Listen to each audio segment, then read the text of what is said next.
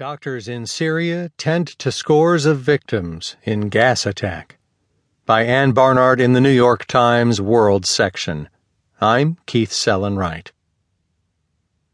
As rebel negotiators unveiled a new plan Wednesday for a political transition in Syria, doctors in the city of Aleppo were still treating people in intensive care after an attack believed to involve the use of chlorine gas sickened more than 120 people.